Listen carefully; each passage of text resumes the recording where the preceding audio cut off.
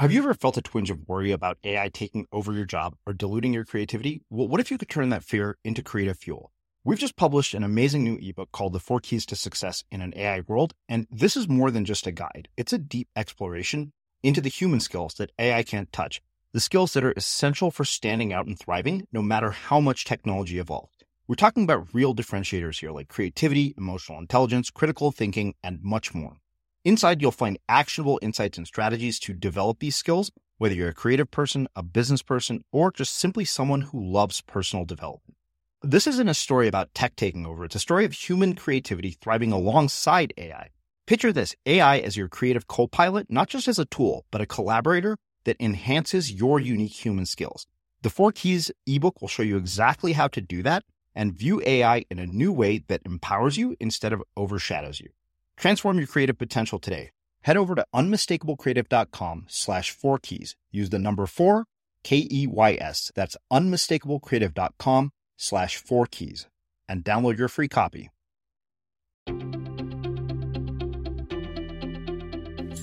I'm Srini Rao, and this is the Unmistakable Creative Podcast, where you get a window into the stories and insights of the most innovative and creative minds who've started movements, built thriving businesses, written best-selling books, and created insanely interesting art. For more, check out our 500-episode archive at unmistakablecreative.com.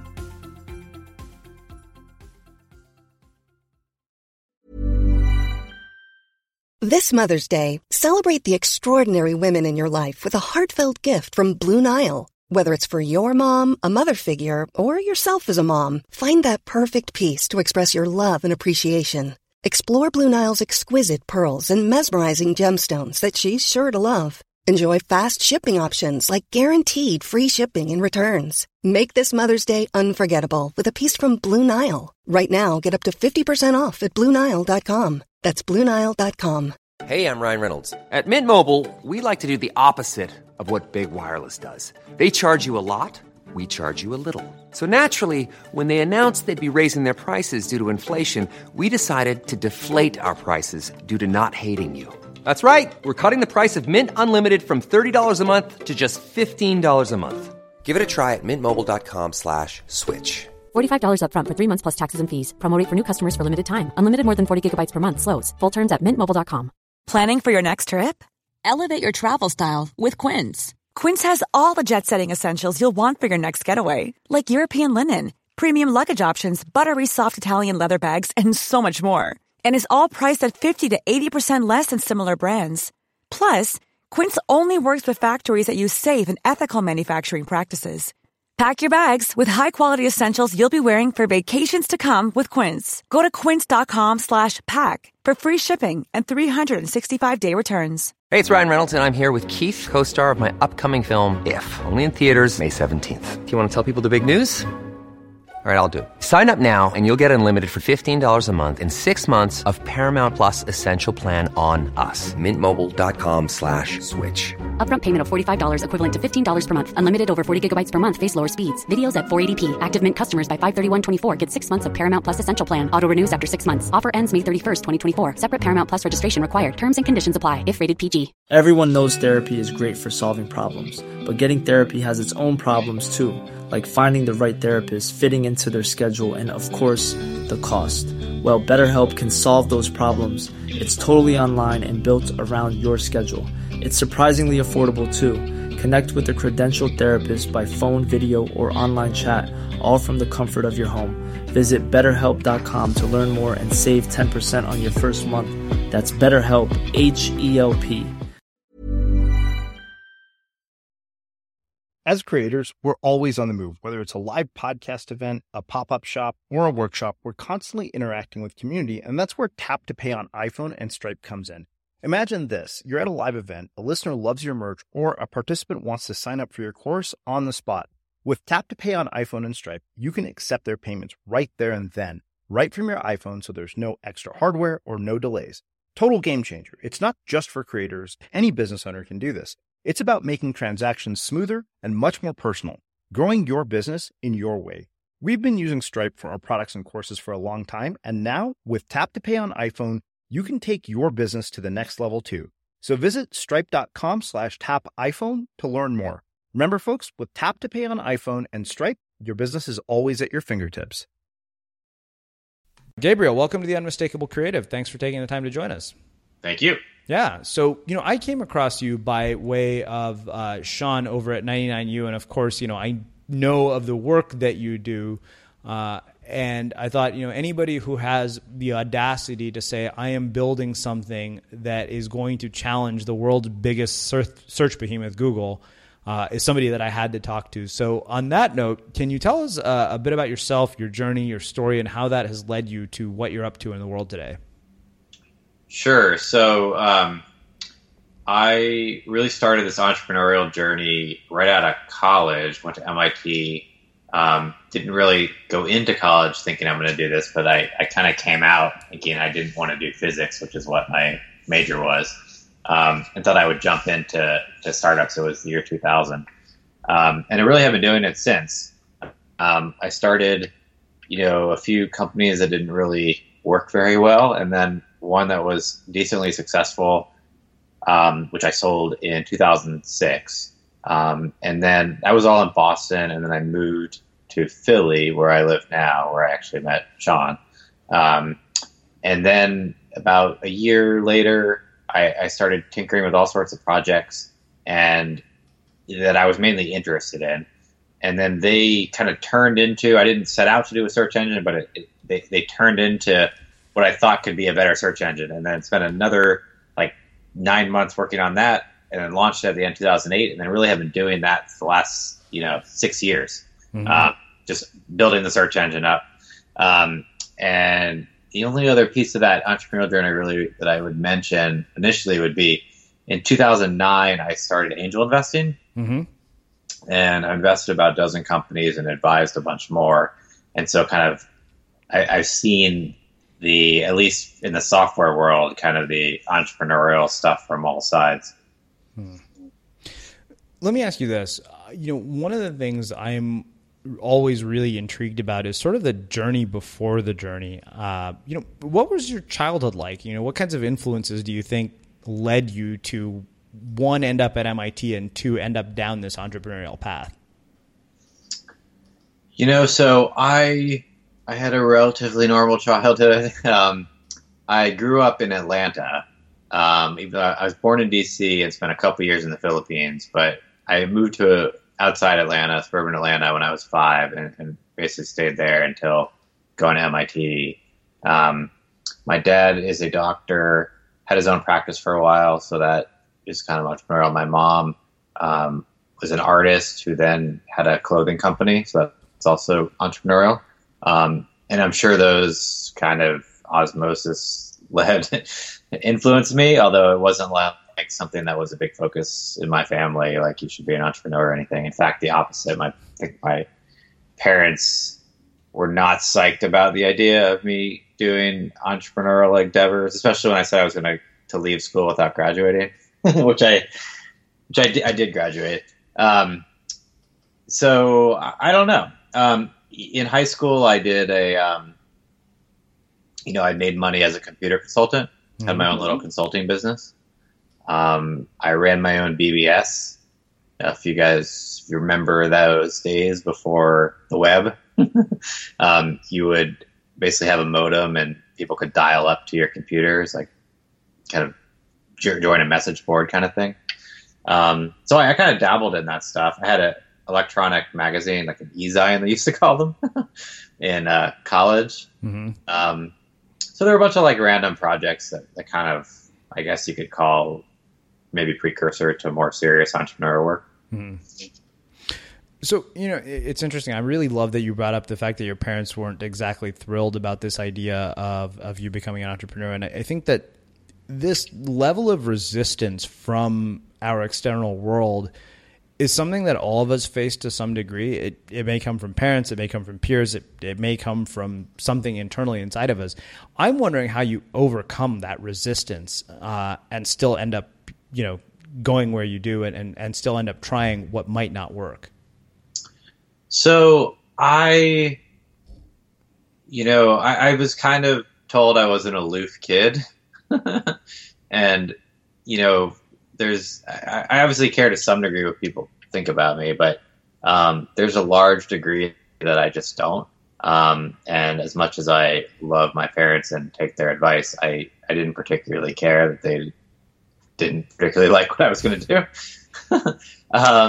So I don't know. There's been that streak in me. I don't know if it's just genetic or personality formed early on, but I've often just been kind of doing my own thing.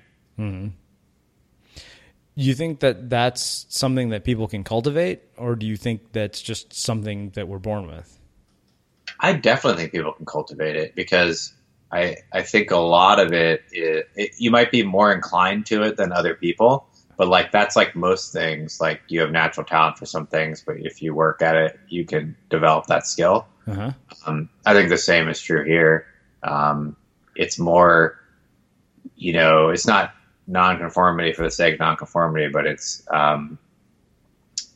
being less concerned what the world is going to think of you and doing more kind of what you just want to do for the sake of doing it.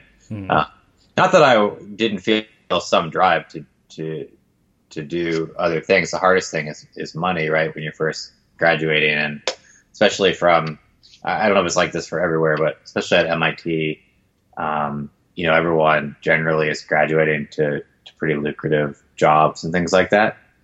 And the idea that, you're just going to graduate and make no money. In fact, spend all your life savings instantly on a startup, is not and that's kind of where my parents probably were. It's not necessarily the most prudent decision from the outside. But I did it anyway. Mm-hmm.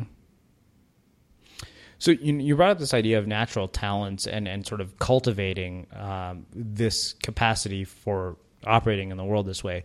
I guess, for me, one of the things that I keep coming across as I talk to people on this show, as I keep coming across people in my life, is that I find that too often these natural talents get buried and just kind of silenced by what we think we're supposed to do and how we think we're supposed to behave in the world. Kind of like all those people who walk out of a place like MIT, having gone to Berkeley, I can relate, with, high salaries, high profile jobs. And there's two questions that I have for you around this. When it comes to people that you've worked with, how have you brought those natural talents out of them? And how, in adult life, when we've been lulled into submission and conformity, do we get back in touch with all of that? I haven't, spent a lot of time trying to convince people, to kind of break out of conformity. So I don't know if I had the best experience there, but I do have a few data points. So, you mentioned you've met Justin, my co-author on this book I recently wrote a bunch of times. And, he wrote a post actually about himself having an epiphany at some point in college where, he just woke up one day and realized, he can do whatever he wants to do. And I think that's kind of the starting point, right? It's like realizing that what is the worst case scenario if I go try to do things?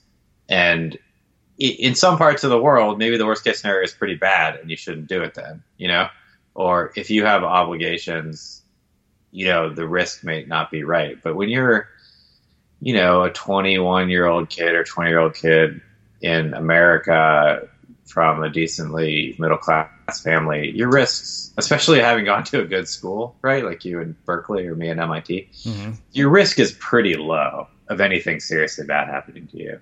I mean, you can fall back on get a job pretty easily, which I ended up doing after a year after I went broke. I then worked for a year at another company to get up some savings again. And so, like, I think once you perceive the safety net is there, like, that gives some people some cushion to then go free. Mm-hmm. So I'm not sure what the moment is for any particular person, but I think that's a large part of it, like a realization, like, what is the worst that's going to happen to you? Mm-hmm. Okay, so, you just talked about the worst that's going to happen to you is, and you mentioned going broke.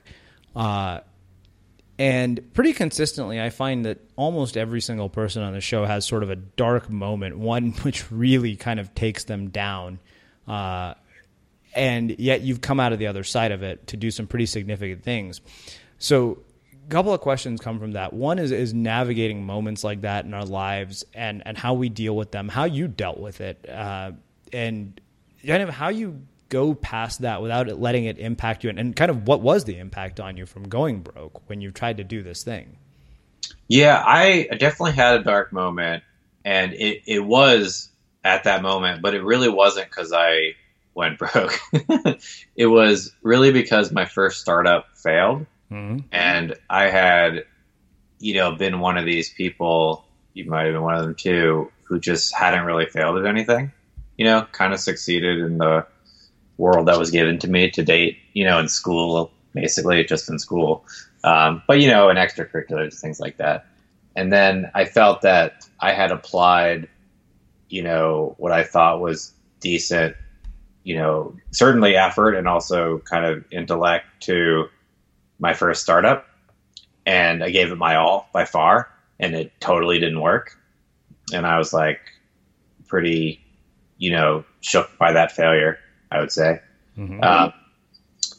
And it took me a while to get over it. But then I did realize that, after analyzing and overanalyzing the situation, that, there were a lot of things out of my control. I did the best I could. You can only control what's in your control. Mm-hmm. And that's all you can really do. And, arguably I made a bunch of other mistakes that I wouldn't make in the future, but I didn't know them, only in hindsight did I know they were really mistakes. Right. Yeah. And so, I came to peace with the idea that you could try hard and still fail.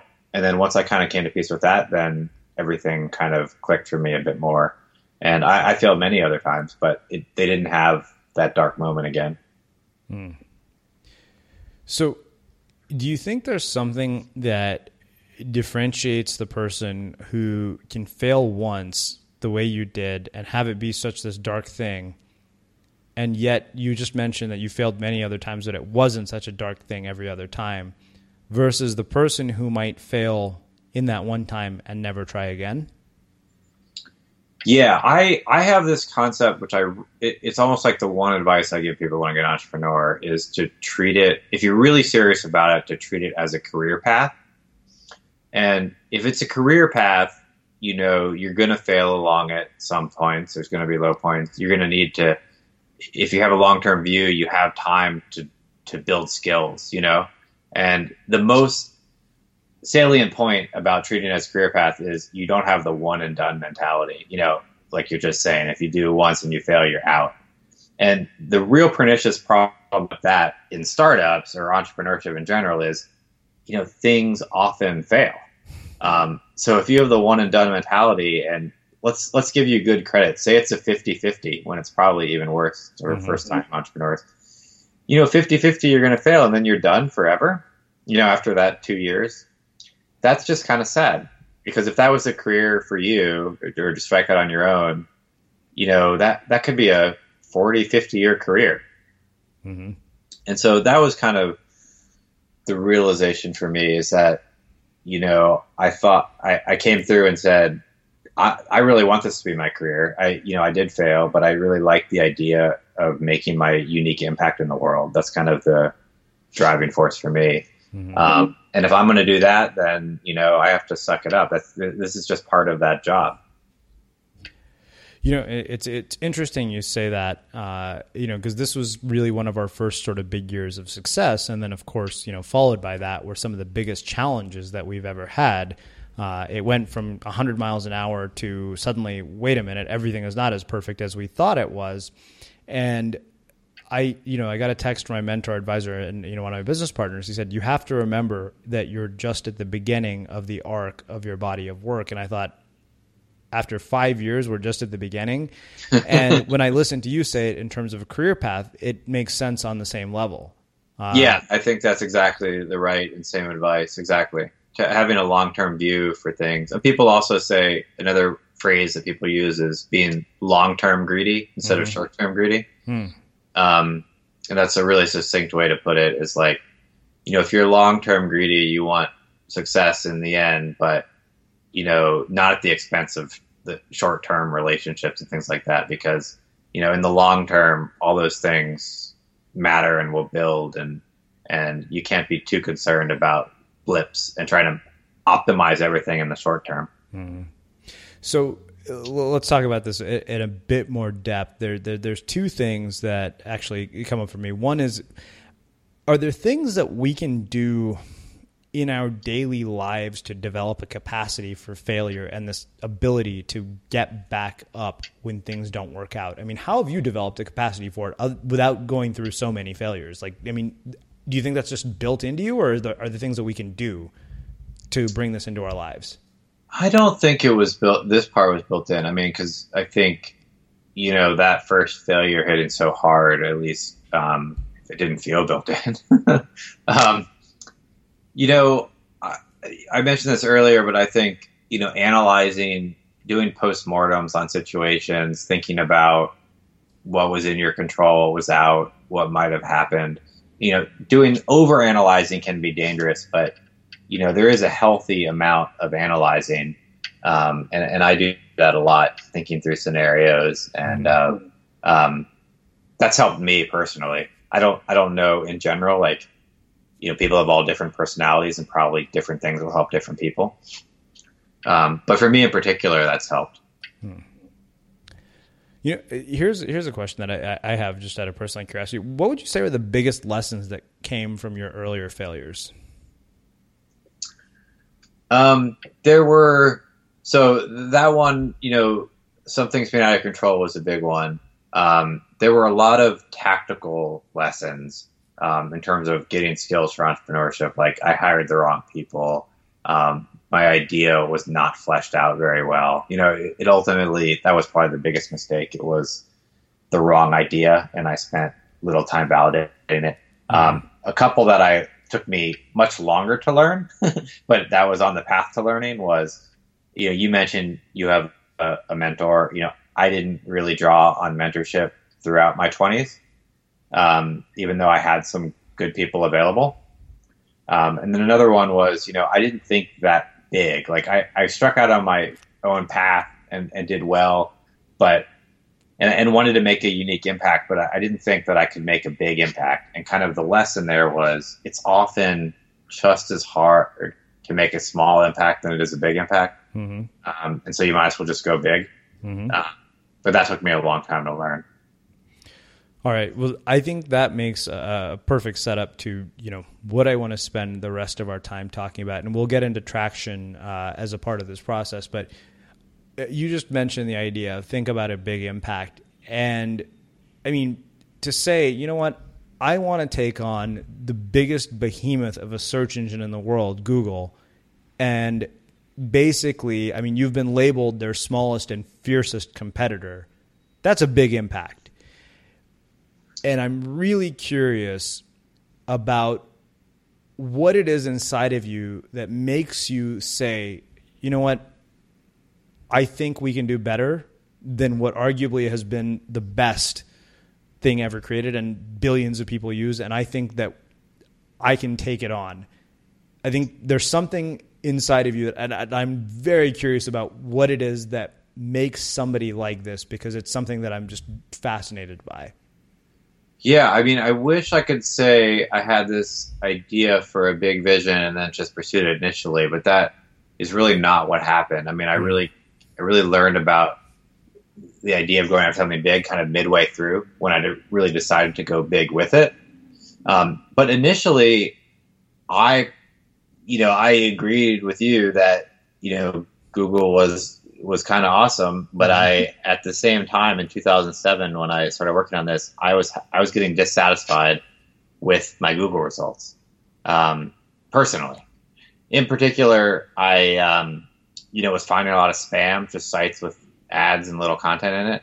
And I was finding myself going to a bunch of these community driven sites like, you know, Wikipedia and Yelp was coming on board, and, you know, IMDb, where I just wanted answers and I didn't feel like I should have to click on links to get them, you know. Mm-hmm. They should just come right at the top of the search results. And so I really set out initially just to kind of augment my Google experience and develop tools that would help it become better. Mm-hmm. And then after building a few of these, I realized, if you put these together, they might make a somewhat compelling, just independent search experience. And that could be independently interesting. And my thesis was, the web browser market might be a good analogy for the search market. So the web browser market, was very competitive at the early stages. Then IE kind of dominated. And then it sat there dominant for a while because, the actual technology to do web browsers had been played out. Like, each web browser would render the web page the same. But then Firefox came on board, and then Safari and Chrome started gaining share. And they honestly do the same job, but people prefer them for different reasons, for speed or design or add-ons. And I thought in search engines, you could have the same thing. The actual link results were kind of reaching diminishing returns, but there was an ability to differentiate on other areas, that a search engine like Google has to choose a certain direction, but you could choose another direction in privacy or design, or instant answers or clutter, and thought, I think if you put these things together, I could make a search experience that would be more compelling for me personally, and I'll launch it and see if other people are interested. So that was kind of the starting point. It more came out of a personal interest than I want to take on this big or even make a business out of it. Mm-hmm. So, it's interesting because I think that you and I have very similar stories in that sense that, when I looked at how we started by plugging a microphone into a laptop, and today the vision is let's change the way stories in the media are told. Let's focus on the stuff that doesn't bleed, but the stuff that changes hearts and minds for the better. And if you asked me 5 years ago, I couldn't have told you that. I think you, like me, worked on it personally, as my guess, and then you woke up one day and you're like, wow, I really have something here. I've tapped into something that people want. Mm-hmm. How can I really, what do I really have here? And how can I make it as big as possible? I mean, that's kind of what I did. Selling a little or a lot? Shopify helps you do your thing however you cha-ching. Shopify is the global commerce platform that helps you sell at every stage of your business. From the launch your online shop stage to the first real-life store stage, all the way to the did we just hit a million orders stage. Shopify is there to help you grow. Shopify helps you turn browsers into buyers with the internet's best converting checkout. 36% better on average compared to other leading commerce platforms. Because businesses that grow, grow with Shopify. Get a $1 per month trial period at shopify.com/work. Shopify.com/work. Ryan Reynolds here from Mint Mobile. With the price of just about everything going up during inflation, we thought we'd bring our prices down. So to help us, we brought in a reverse auctioneer, which is apparently a thing. Mint Mobile Unlimited Premium Wireless. How to get 30, 30, bit to get 30, bit to get 20, 20, 20, bit to get 20, 20, bit to get 15, 15, 15, 15, just $15 a month? Sold! Give it a try at mintmobile.com/switch. $45 up front for 3 months plus taxes and fees. Promo rate for new customers for limited time. Unlimited more than 40 gigabytes per month. Slows full terms at mintmobile.com. I'm Sandra, and I'm just the professional your small business was looking for. But you didn't hire me because you didn't use LinkedIn Jobs. LinkedIn has professionals you can't find anywhere else, including those who aren't actively looking for a new job, but might be open to the perfect role, like me. In a given month, over 70% of LinkedIn users don't visit other leading job sites. So if you're not looking on LinkedIn, you'll miss out on great candidates like Sandra. Start hiring professionals like a professional. Post your free job on linkedin.com/people today. Quality sleep is essential. That's why the Sleep Number Smart Bed is designed for your ever-evolving sleep needs. Need a bed that's firmer or softer on either side? Helps you sleep at a comfortable temperature? Sleep Number Smart Beds let you individualize your comfort, so you sleep better together. J.D. Power ranks Sleep Number number 1 in customer satisfaction with mattresses purchased in-store. And now, save 50% on the Sleep Number Limited Edition Smart Bed for a limited time. For J.D. Power 2023 award information, visit jdpower.com/awards. Only at a Sleep Number store or sleepnumber.com. Life is full of what-ifs. Some awesome, like what if AI could fold your laundry? And some, well, less awesome. Like what if you have unexpected medical costs? United Healthcare can help get you covered with Health Protector Guard fixed indemnity insurance plans. They supplement your primary plan to help you manage out-of-pocket costs. No deductibles, no enrollment periods, and especially no more what-ifs. Visit uh1.com to find the Health Protector Guard plan for you. Everyone knows therapy is great for solving problems, but getting therapy has its own problems too, like finding the right therapist, fitting into their schedule, and of course, the cost. Well, BetterHelp can solve those problems. It's totally online and built around your schedule. It's surprisingly affordable too. Connect with a credentialed therapist by phone, video, or online chat, all from the comfort of your home. Visit BetterHelp.com to learn more and save 10% on your first month. That's BetterHelp, H-E-L-P. Yeah. Well, so that I think is what we'll spend the rest of our time talking about. But let me ask you this. Do you think that it is possible, you and I have sort of figured out, okay, this is what we came into the world to do and think big, and this is our big vision.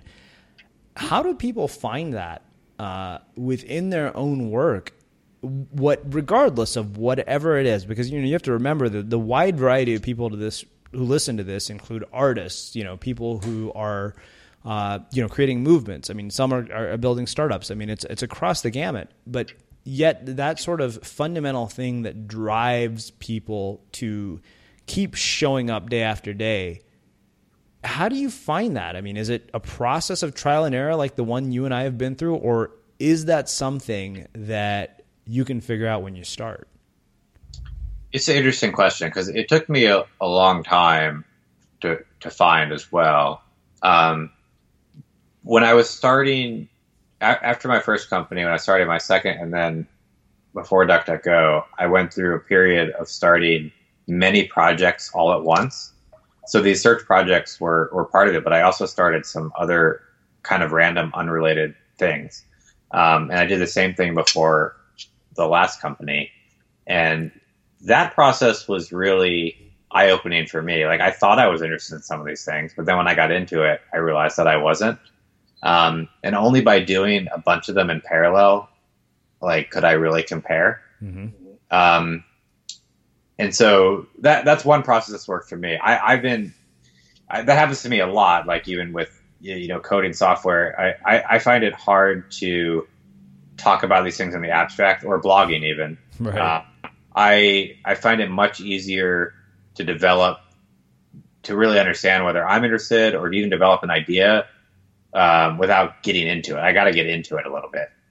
That may totally vary by person. So, my general advice for people who seem like they're more like me is just try a bunch of things. You don't have to do them, full time or forever, but just try a bunch of things and see the differences, how you feel about them. Mm-hmm. I have found that often sort of these things that we're curious about will reveal sort of next steps. Like, you take the first one and the view changes and you see things that you can't see now. Yeah, I agree with that. I mean, that's a much more succinct way to describe what I said. So thank you for that. Well, the thing is, so here's one other question, and this is something that has been on my mind. That's exactly why I like blogging, by the way, because the blogging, I try to be succinct, but it takes me forever. But then, eventually you get there. Well, this is something that's been on my mind lately, and I've been thinking about it a lot as I've been having conversations with friends, business partners, and everybody else. And, people ask me, the question of why you start is always an easy one, and the question of why you stick with it, despite the fact that there are no external rewards or no external accolades. And my answer has always been that on some level, from the get-go, I believed that something big would come from all of it. And I'm really interested in what your take is on that. And is that when you start projects and when you start things, is that something that is inherently built into the way you think about the world and view the world? Yeah, this one also took me a long time to realize with self-reflection. But then I wrote this post about this exact thing maybe a year ago called, I think, On the Cusp of Something Big. Mm-hmm. I'm only referencing it because it's exactly what you're saying. I basically said that, my motivation continued motivation for some of these things, even in kind of darker periods, has been, yeah, I feel like I'm on the cusp of this could really turn into something big. And that idea has really driven me. So I totally buy into what you're saying there. Well, let's do this. Let's talk specifically about traction and the concepts in it, because, when I found out about the book, at first I was kind of like, okay, this is only relevant to people who are building tech startups. But as I dug into the concepts, I thought, this is actually relevant to anybody who's building anything of significance, who wants people to pay attention to what they're building. And, we've been literally dissecting the book. So I'd love for you to walk us through sort of the traction framework and how it could be applied to any creative project. Is that doable? Yeah, absolutely. You're exactly right. It is really for getting traction with anything. And the idea is really based on two premises that we discovered from our own experience, then from talking to dozens of, successful project founders and studying other stories. So one is that, when you're taking off, when your project is taking off, generally there's one major channel, we call them traction channels in the book, but marketing channel, customer acquisition channel, that is dominating that growth, be it viral or social media or content marketing or, a number of these 19 channels we identify. It's usually one that's really pushing you through. And the second is, it's hard to know which one it's going to be, before you start. And part of that is, the underutilized channels are often what work best, things your competitors aren't doing. Part of that is, you don't have experience with a lot of channels. And, so it's hard for you to know because you don't have experience with them if they're going to work or not. And so the framework, what it's really designed to do is, it's called bullseye because what you're really trying to do is aim for that bullseye of that exact channel that's going to make your, project take off for this, growth curve. And, the framework is you go through these 19 channels and you brainstorm and you really try to figure out how you could use them. And that step is probably the most important step because it's designed to overcome your biases, either because you have a tendency to do stuff you're already familiar with, or you have some icky sense that sales isn't for you, or certain things like speaking is out of your comfort zone. And so you do this brainstorming step, and then you rank and prioritize the best ideas. Then you go test them. You literally test them in different channels, and you try to determine, how many people can I really recruit through this channel? How much is it going to cost me? Are these the right people for my project that I really want? Assuming that you get a match, one of these tests is quite promising, then you go and you double down and you follow that rule that only one channel is going to be dominant for you at any time, and you really focus on it and you try to uncover, strategies that you wouldn't be able to do if you weren't focusing on it. And that's the framework in a nutshell. It's a little abstract, so I'm happy to apply it more concretely. Well, being the selfish person I am and the host of the show, I'm going to do this in the framework of a tactical example, and we're going to use our show as that example. So, if you're working with me and we're looking at something like Unmistakable Creative or Unmistakable Media, our company, how do you take something like a podcast or a show and run it through this framework?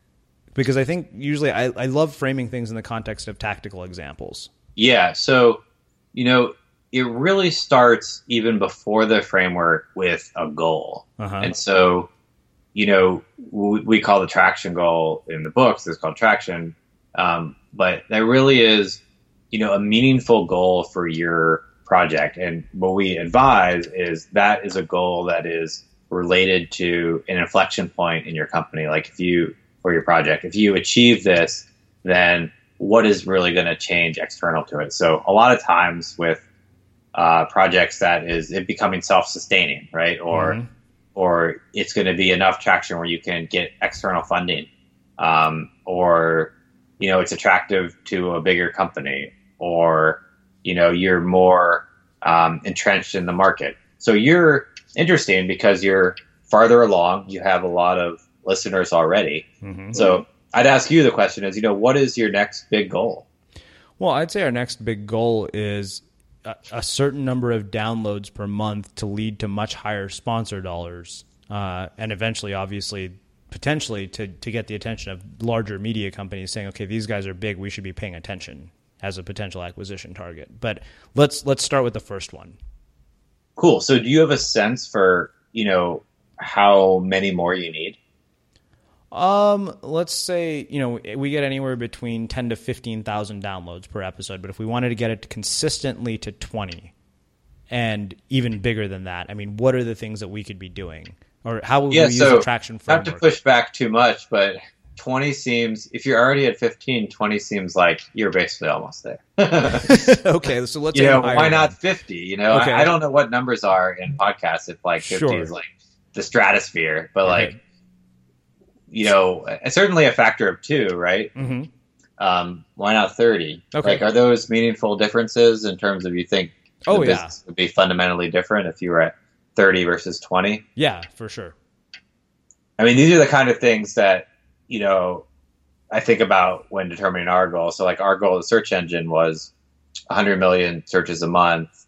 Our last goal was because we would be at break even. And now it's been for the last couple of years, getting to 1% of the search market because we'd be, much more entrenched at that level for all sorts of reasons.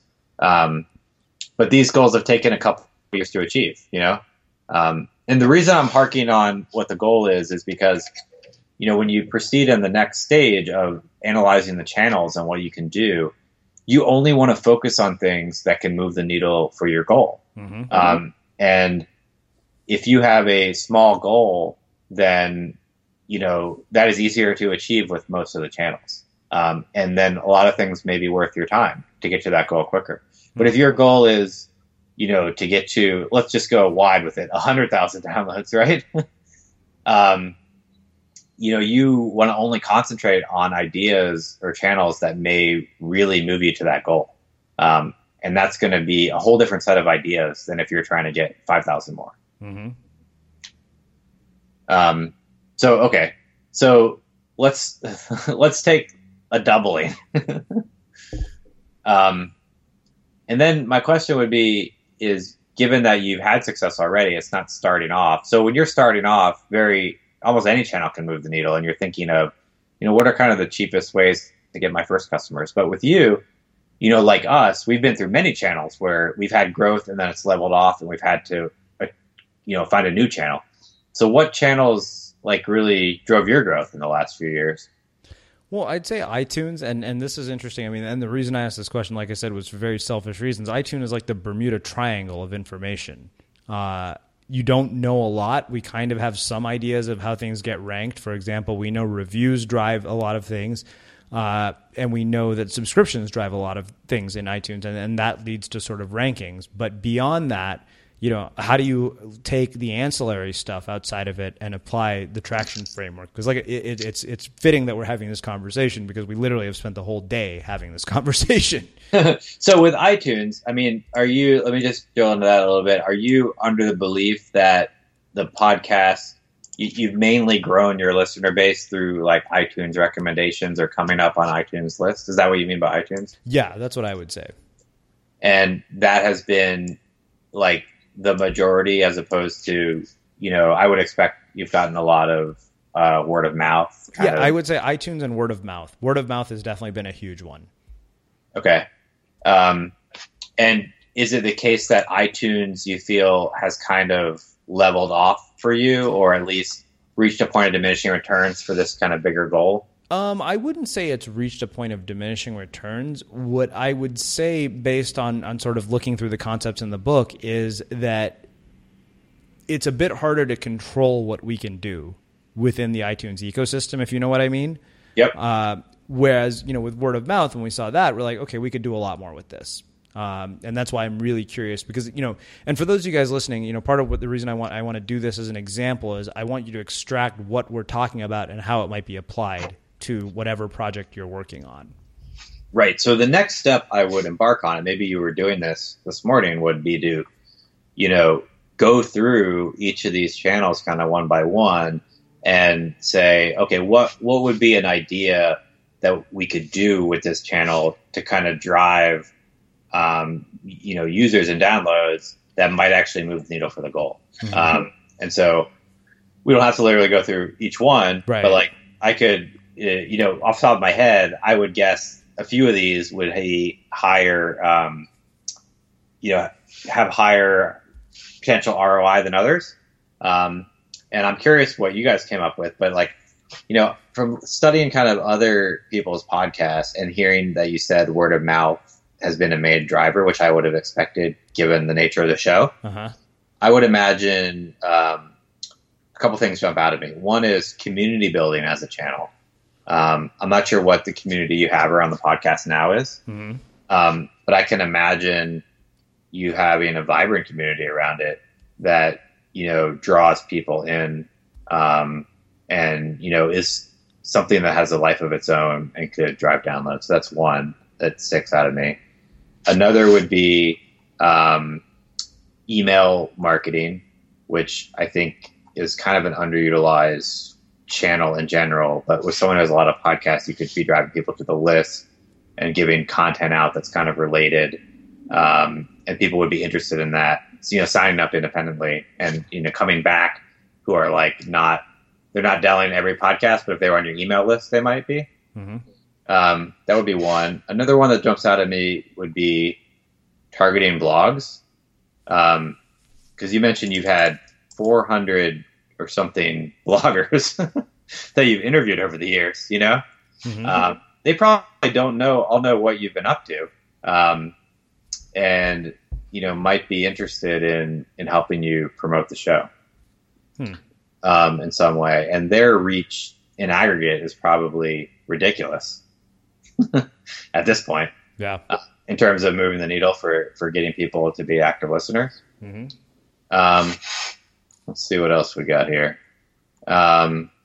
Just to go through them. Sales, probably not as much. Business development could be interesting in terms of cross-promoting podcasts. Mm-hmm.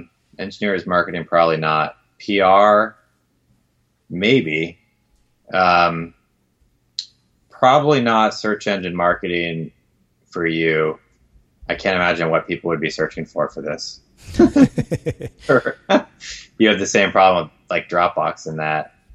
Social and display ads, potentially like a Reddit kind of thing. Right. Offline ads, maybe advertising on other podcasts helps. I mean, I've seen NPR doing that recently with, cross-promoting their own podcasts. Got to imagine it works. The question is, like, do you monetize enough for that to make sense, Right. SEO, probably similarly not going to work very well. Content marketing definitely could. I mean, you have deep knowledge about blogging and good ideas. Like you could be having your own blog with this, which you probably do already to some degree. I haven't checked. So how's that with regards to your list? I'd say I'm looking at a glass window where we've written everything. I think we're definitely on the same page. But what I'm curious about is taking all of that. And again, the reason I want to do this way, I mean, we've used ourselves as an example, but testing it now and actually going through this process and doing it in a way that is cost effective, especially because, when you look at people who have creative projects, for example, that might be like a book or a piece of art or whatever it is, they're not going to necessarily have funding to test. I mean, even $1,000 to them might be a stretch. So how do you do this in a way that is quick, that's effective, and you figure out where your time is worth spending? Yeah, I mean, I think you can test channels. So let's suppose you go through all the 19 channels and you brainstorm, and then you come up with a few that you think seem really promising. You're excited about those ideas, right? Then the question is, how do you cheaply test them? How do you craft a test where you can roughly guesstimate from the test whether you're getting some real customers that you want and somewhat validate how much it's going to cost to replicate that, and hopefully also say, oh, there's a lot more volume here. Mm-hmm. And for each, business and channel, it's a little different. But almost all of them you can do cheap tests. For example, speaking engagements, you go talk somewhere pretty small, right? Let's see what other ones we've been talking about. Email marketing, you send a message to your list and you track the clicks on it and see what happens with it and try to tie it to downloads. I think it's important with all these tests to try to tie it to conversions as much as possible, because that's ultimately what you're trying to determine. Mm-hmm. So I'd be curious if you got as far as thinking about tests with some of these. Tomorrow. Yeah. Fair enough. Yeah. So did you have a few that you thought were the most promising? Yeah, I would say, I mean, there's some, we don't want to give it away here on the show because we're working on some stuff behind the scenes. Fair enough. A lot of it is around, community building and viral stuff, believe it or not, because there's a lot of stuff that we've done that lends itself well to that. And of course, the word of mouth piece is definitely a huge part. Yeah, I mean, I think viral is really, institutionalizing word of mouth. Mm-hmm. You can do it via viral or via the community building. And I do think both of those would be successful here, because you probably have people who are passionate about the show who know other people that would benefit from it, right? Yeah, exactly. That's the key to making those two work, right? Mm-hmm. And so I think there's probably something workable in there. Interesting. Well, let's do this. We're getting close to about an hour. I mean, we've been talking for about 45 minutes. I want to ask you a question around kind of what you see as the future of search and the future of the web, and kind of how all this technology that has infiltrated our lives is going to be integrated. So search, I have a much clearer vision of. I've been harking on this answer concept, and that's kind of what I believe. When you're searching, you're generally looking for an answer.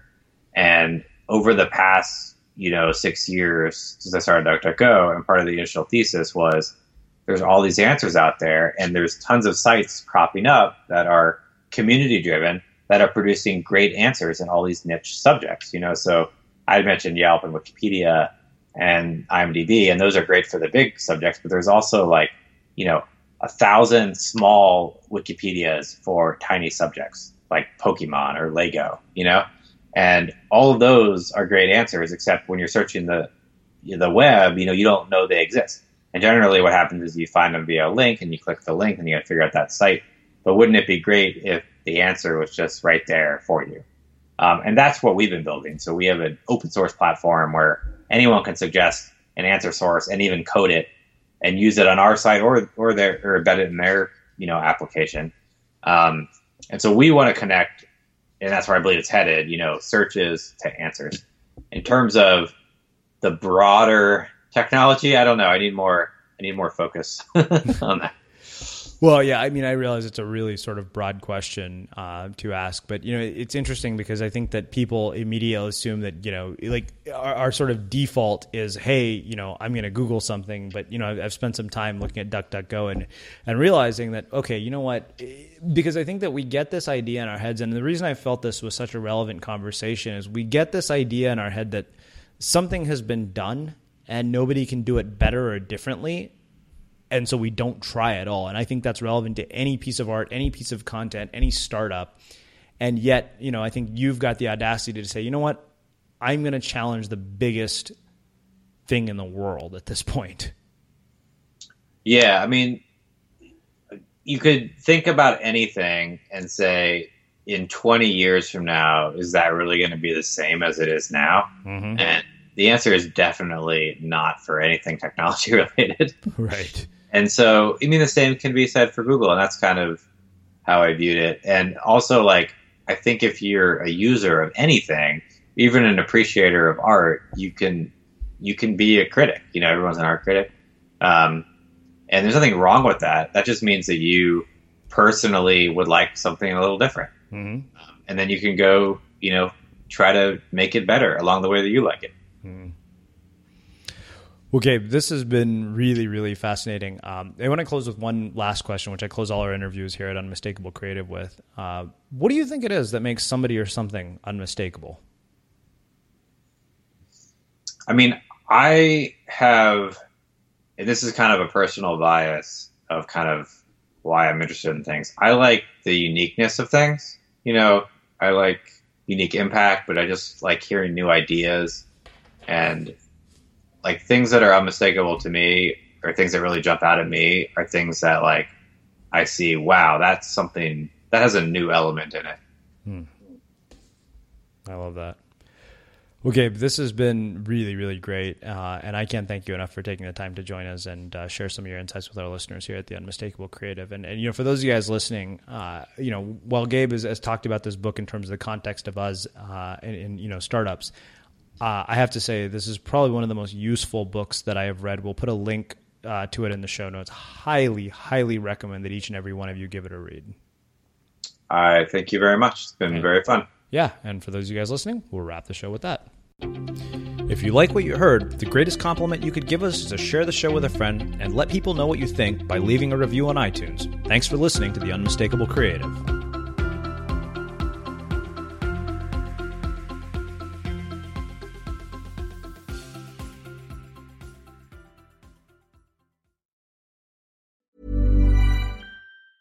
Mom deserves the best, and there's no better place to shop for Mother's Day than Whole Foods Market. They're your destination for unbeatable savings, from premium gifts to show-stopping flowers and irresistible desserts. Start by saving 33% with Prime on all body care and candles. Then get a 15-stem bunch of tulips for just $9.99 each with Prime. Round out Mom's menu with festive rosé, irresistible berry chantilly cake, and more special treats. Come celebrate Mother's Day at Whole Foods Market. Hey, it's Paige DeSorbo from Giggly Squad. High quality fashion without the price tag. Say hello to Quince.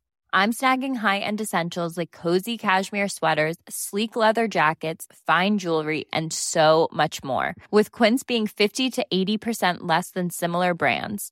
And they partner with factories that prioritize safe, ethical, and responsible manufacturing. I love that. Luxury quality within reach. Go to quince.com/style to get free shipping and 365-day returns on your next order. Quince.com/style. Imagine the softest sheets you've ever felt. Now imagine them getting even softer over time. That's what you'll feel with Boll & Branch's organic cotton sheets. In a recent customer survey, 96% replied that Boll & Branch sheets get softer with every wash. Start getting your best night's sleep in these sheets that get softer and softer for years to come. Try their sheets with a 30-night guarantee. Plus, get 15% off your first order at bollandbranch.com. Code BUTTERY. Exclusions apply. See site for details. Have you ever felt a twinge of worry about AI taking over your job or diluting your creativity? Well, what if you could turn that fear into creative fuel? We've just published an amazing new ebook called The 4 Keys to Success in an AI World, and this is more than just a guide. It's a deep exploration into the human skills that AI can't touch, the skills that are essential for standing out and thriving, no matter how much technology evolves. We're talking about real differentiators here, like creativity, emotional intelligence, critical thinking, and much more. Inside, you'll find actionable insights and strategies to develop these skills, whether you're a creative person, a business person, or just simply someone who loves personal development. This isn't a story about tech taking over. It's a story of human creativity thriving alongside AI. Picture this, AI as your creative co-pilot, not just as a tool, but a collaborator that enhances your unique human skills. The 4 Keys ebook will show you exactly how to do that and view AI in a new way that empowers you instead of overshadows you. Transform your creative potential today. Head over to unmistakablecreative.com/4keys. Use the number 4, KEYS. That's unmistakablecreative.com/4keys and download your free copy.